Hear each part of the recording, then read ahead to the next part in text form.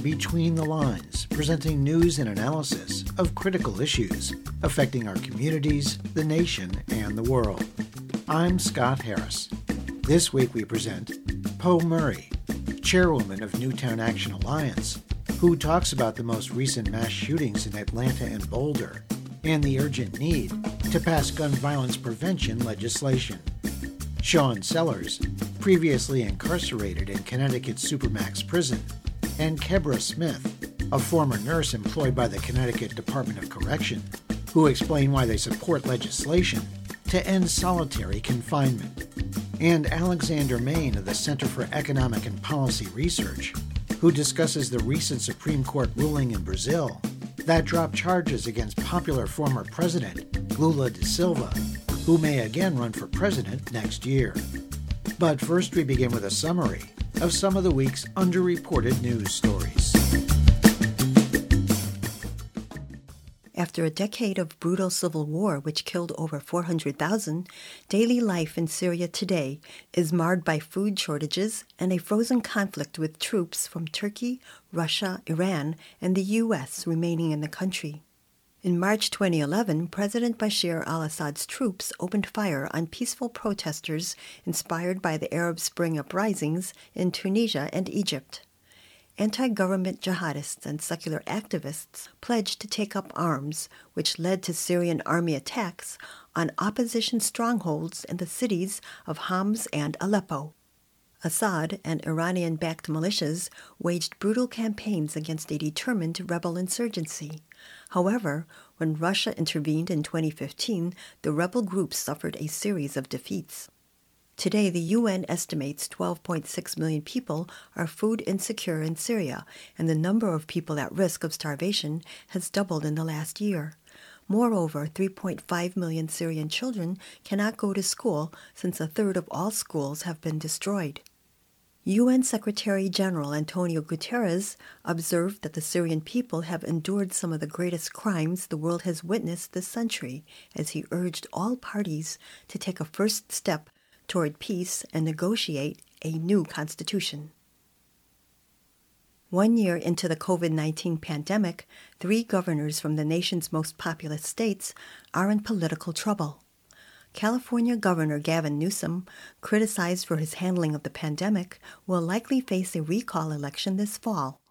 New York Governor Andrew Cuomo, accused of sexual harassment by a growing number of current and former female staffers, in addition to a coronavirus nursing home scandal, is resisting calls for his resignation and/or impeachment. Republican Texas Governor Greg Abbott also faces calls to resign after 3 million Texans suffered power outages because the state's electric utility was woefully unprepared to deal with a severe winter storm. While state budgets didn't suffer as much as predicted a year ago, the chaos that the coronavirus sowed has shown up in other ways.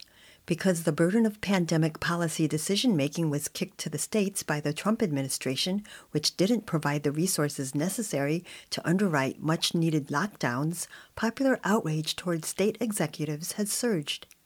All 3 governors are hoping that they can overcome opposition long enough for the arrival of a post-pandemic economic boom, which may be enough to win some forgiveness in the eyes of voters. The American Prospect observes that all 3 governors are up for re-election in 2022, when, according to a number of optimistic forecasts, the economy should be growing rapidly and the vaccination campaign should be complete.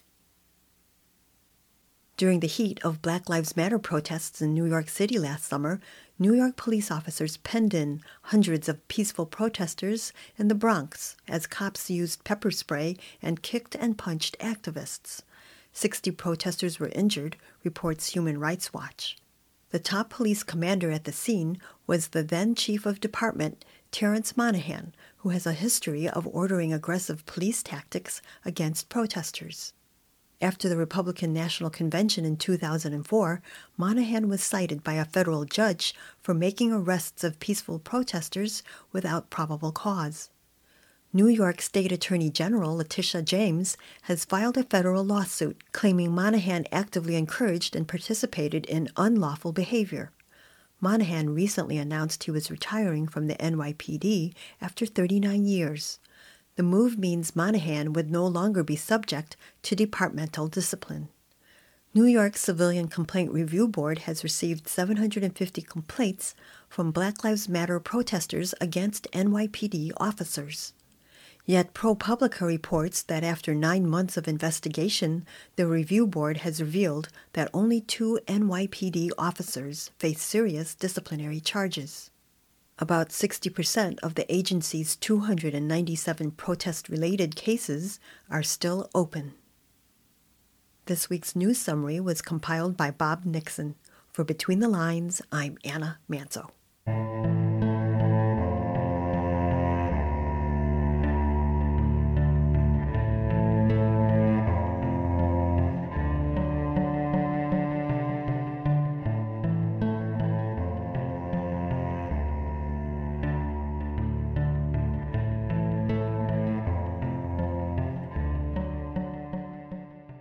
A mass shooting incident in Atlanta on March 16th left 8 people, including 6 Asian American women, dead. The accused gunman purchased a 9mm handgun from a local gun store just hours before he visited 3 of the city's day spas, where the murders were committed.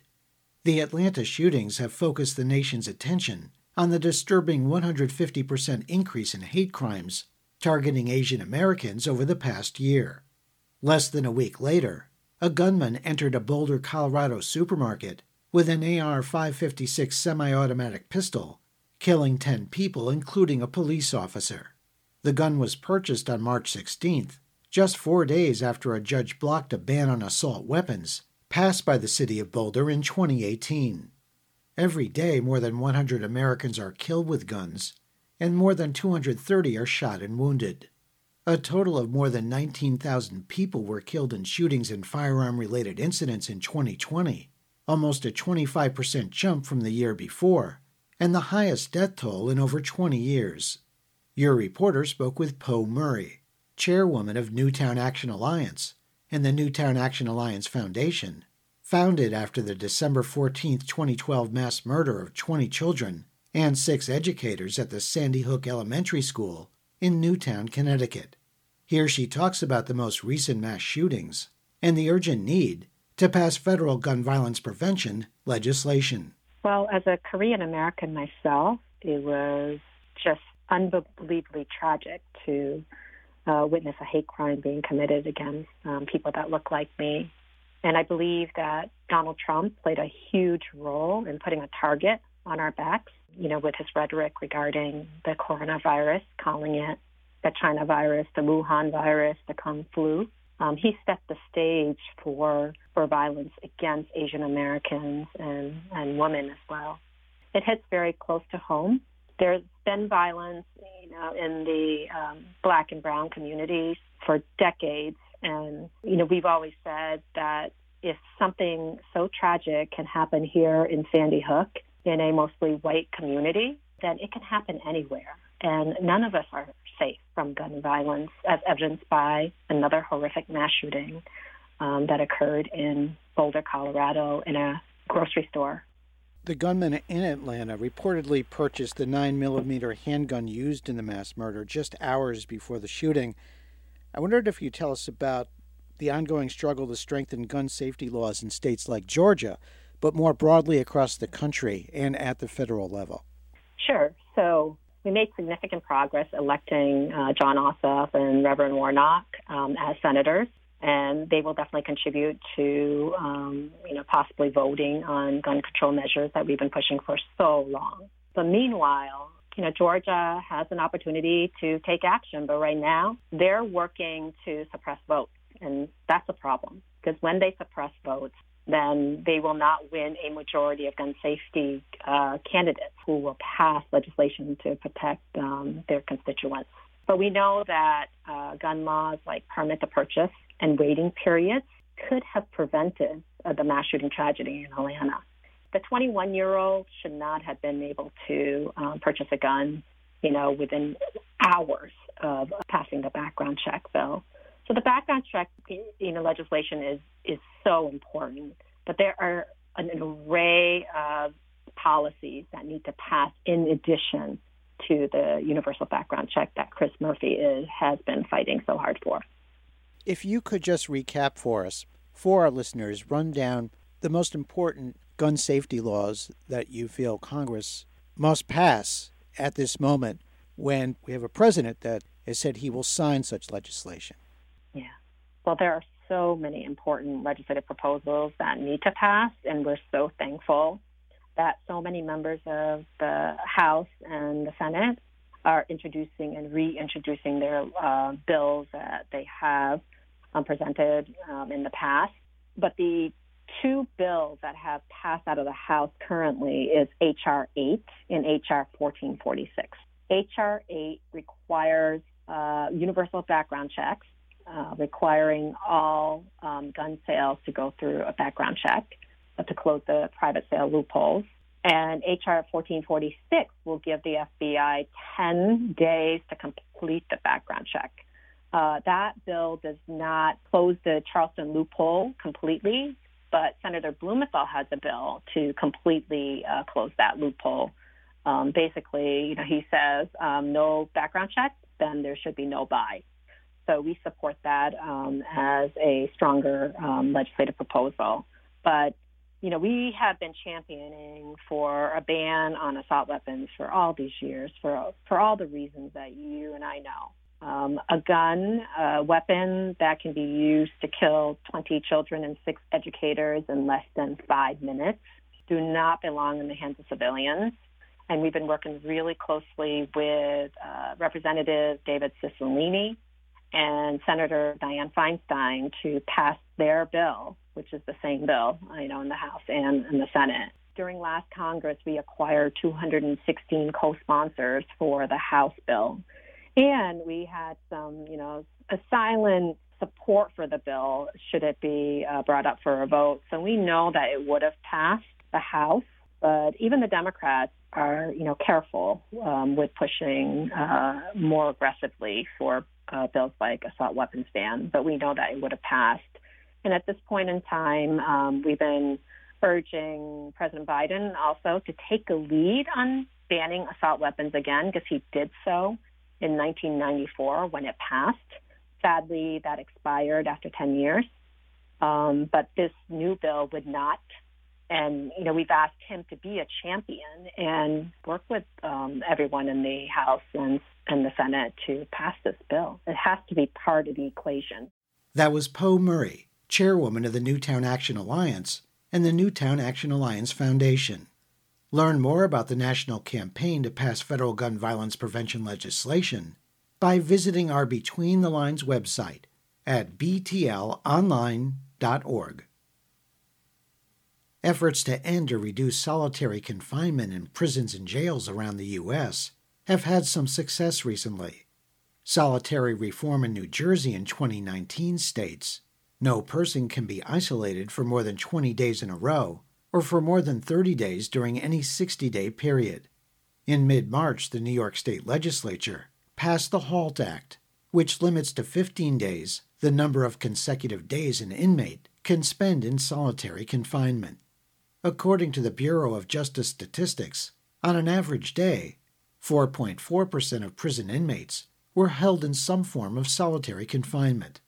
Out of more than 1,400,000 people in prisons, not counting jails, that's 63,000 individuals.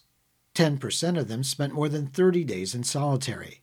The United Nations defines torture as isolation from other humans for more than 15 days, with serious mental health impacts for some after just 7 days. The federal government says such isolation is more common among young prisoners, LGBT prisoners, and those with mental health conditions, and that all these groups are more likely to suffer increased harm. In Connecticut, advocates are now working to pass the PROTECT Act, which would require that inmates be in their cells no more than 16 hours a day, except for emergency situations. The measure would end the painful, dehumanizing practice of in-cell restraints and provides for regular communication with an inmate's loved ones. Two other important provisions of the bill are the creation of oversight within the prison system and offering mental health services to correction officers.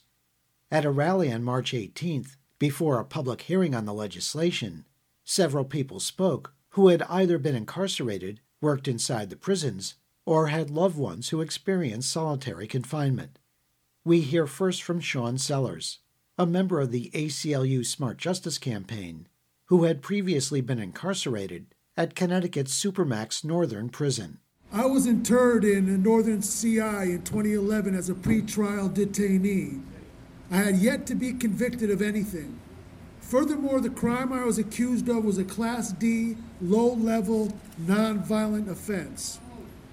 The excuse used by the Department of Corrections Administration to bury me alive in a concrete hole for a year was a Code of Penal Discipline violation, again, non-violent. Why a pretrial detainee would be subject to the Department of Corrections Code of Penal Discipline deserves analysis. What is relevant for this occasion is why, with only the aforementioned data at hand, this was satisfactory to meet the criteria for placement in a Supermax prison. This goes to show the depths that the DOC have sunk to maintain the relevance of Supermax philosophy. The lengths of those who proselytize a punitive response to society's ills and maintain a cynical and dystopian vision of society at all costs. In my youth, I had read the book Papillon, with its grim descriptions of the penal colonies at Devil's Island in colonial French Guiana. Imagine my horrors to find out that in the shadows of a bucolic New England in the 21st century, in a supposedly progressive first world state, an institution so barbaric and medieval to carefully create conditions engineered specifically to inject men and women with a spiritual sickness so insidious as to eat human beings alive from the inside out. That individuals in this society have invested so much sweat and treasure in cages and chains, have exhausted so much intellectual resource for a philosophy whose core moral absolute is the destruction of his fellow man. In response to a letter regarding solitary confinement in Northern, the UN Special Rapporteur on Torture condemned the use of solitary confinement practices in Connecticut. The closure of Northern is an important symbolic event and a good first step, but let us not pat ourselves on the back just yet. Because this edifice, symbolic of a deep abiding philosophy of punishment and torture and basic ill will to mankind, still stands, requires reckoning. Because while one brick remains standing upon another, this house of horrors is a monument and memorial to the worst mankind has to offer, just as backwards and degenerate as any Confederate monument, for surely they emanate from the same abnormal thinking that produced slavery, the Black Codes, and Jim Crow. And more than the structure itself, it is the diseased and pathological thinking that has created this edifice, which must change. Because as the building is shuttered, the sick thinking and lockdown mindset remains, with its draconian ideology of punishment above all else. Since the 90s, Connecticut DOC has implemented a closed movement protocol across the various security facilities. Now more than ever, more of Connecticut's facilities operate on the Supermax approach because it streamlines and expedites the ease for which to run the facilities, rather than what is best procedure to ensure that these prisoners will be healthy and ready to be cooperating members of society. It is what is easier for the staff to get through their day, remaining as shiftless as possible. The totality of Connecticut prisons are on the 20-hour lockdown, controlled movement protocol. This ensures that mental health conditions will deteriorate and exacerbate, and the probability that we'll continue to return home to stagger through our streets with broken spirits and shattered psyches. Let's make sure we don't let that happen by passing common sense legislation like that is covered in HB 1059. That was Sean Sellers, formerly incarcerated at the Supermax prison in Connecticut. Kebra Smith was a nurse at Northern with 4 children to support, but she left her secure job with good benefits when she witnessed the treatment of prisoners there. In training, they teach you, don't treat these people like people. Treat these people like criminals. The individuals who were incarcerated were locked in their cages, because that's what they are, for 23 hours a day. And as I would medicate these people, and I would say, how are you today? The guards would say, don't interact with them. Don't say, and I'm like, that's just basic. I can't not do basic things. They're human. That was Kebra Smith, a former nurse employed by the Connecticut Department of Correction, preceded by Sean Sellers, previously incarcerated at Connecticut's Supermax prison. This segment was recorded and produced by Between the Lines' Melinda Tuhus. Learn more about efforts to end or reduce prison solitary confinement by visiting our Between the Lines website at btlonline.org.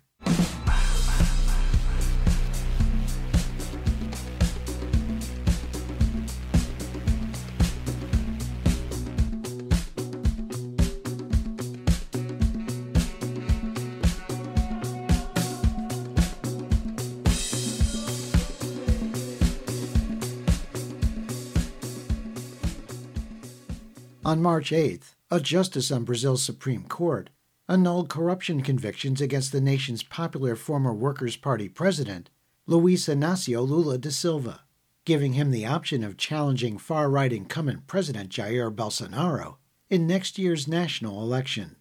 Lula, as he's affectionately known, was convicted following a broad investigation into a bribery scandal called Operation Car Wash, which prevented him from running against Bolsonaro in the 2018 election. Lula served 580 days in prison before being released in November 2019. Former federal judge Sergio Moro, who presided over Lula's case, will face a trial of his own on allegations that he engaged in ethical violations. Messages leaked by The Intercept in 2019 revealed that Moro had been actively directing prosecutors in the former president's case. Recent press reports say Brazil's Supreme Court could still reinstate charges against Lula. Your reporter spoke with Alexander Main, Director of International Policy with the Center for Economic and Policy Research.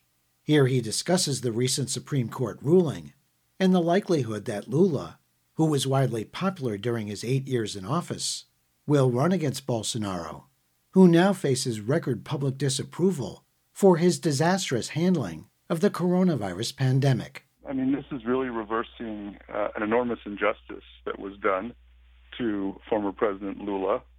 He was convicted on extremely dubious charges by a very sort of openly politicized judge with a very sort of right-wing political agenda. He really always made that pretty clear. And basically, under the Brazilian system, the judge can also serve as kind of investigator and prosecutor, and there is no jury trial. So the fate of Lula really was in the hands of this judge and then a cluster of prosecutors who worked extremely closely with the judge. And in fact, there were leaks of communications between the judge and these prosecutors that showed that really there was extremely unethical collusion going on between all of them on Lula's case. And that from the outset, their objective, wasn't to determine the guilt or innocence of Lula, but rather to find some way of preventing him from running again for president. The injustice has, to a great extent, been reversed. There is a possibility still that there might be another review of the case within the Supreme Court, and so there's still a little bit of suspense, but it seems fairly certain that this decision is going to hold going forward, and therefore that Lula will be able to participate in the next elections, which are taking place in 2022. And Lula is quite a bit ahead of Bolsonaro in the polls already, and he hasn't started campaigning. He only just got this case dismissed against him. So that really changes the political equation in Brazil. At this point, there was no very strong opposition leadership to sort of contest Bolsonaro's rule, even though it's been rather disastrous. And you mentioned the pandemic. That's one area. Brazil at the moment has its highest rate of deaths from the pandemic that it's had since the beginning. And it's one of the worst places in the world the pandemic is growing, and Bolsonaro is completely opposed to any sort of lockdown or social distancing measures. He's come out against them. He's even come out against the vaccine. In the meantime, there is hope of significant political change now that Lula can be politically active again. Alex, what can you tell us about the media in Brazil and its reporting on Lula being cleared of these charges, enabling him to run for president in 2022? I've read that the Brazilian press generally is quite hostile to Lula and the Workers' Party policies, and it's really setting up the country for a class war of a sort. Well, the media has certainly been very hostile to Lula and the Workers' Party historically for a very long time. And I think that's one of the primary reasons that Lula had to run 3 times for president before he succeeded, before Brazil finally had a left-leaning president for the first time since the military dictatorship there, which, of course, lasted from 1964 until the early 1980s. Now, what's interesting is that right now I would say that the media is not quite as hostile, in part because I think Bolsonaro has been so bad for business for Brazil. It's sort of isolated Brazil internationally. And so I think the very same sort of corporations and banks and so on that supported Bolsonaro originally feel that he's now a liability. And so I think they're sort of tentatively more open to Lula, but I think, that could change very quickly if he makes it clear that he is going to continue to defend a more left-wing platform. Then they're very, very likely to grow just as hostile as they have been in the past. That was Alexander Main, Director of International Policy with the Center for Economic and Policy Research. For more news and commentary on the political situation in Brazil, visit our Between the Lines website at btlonline.org.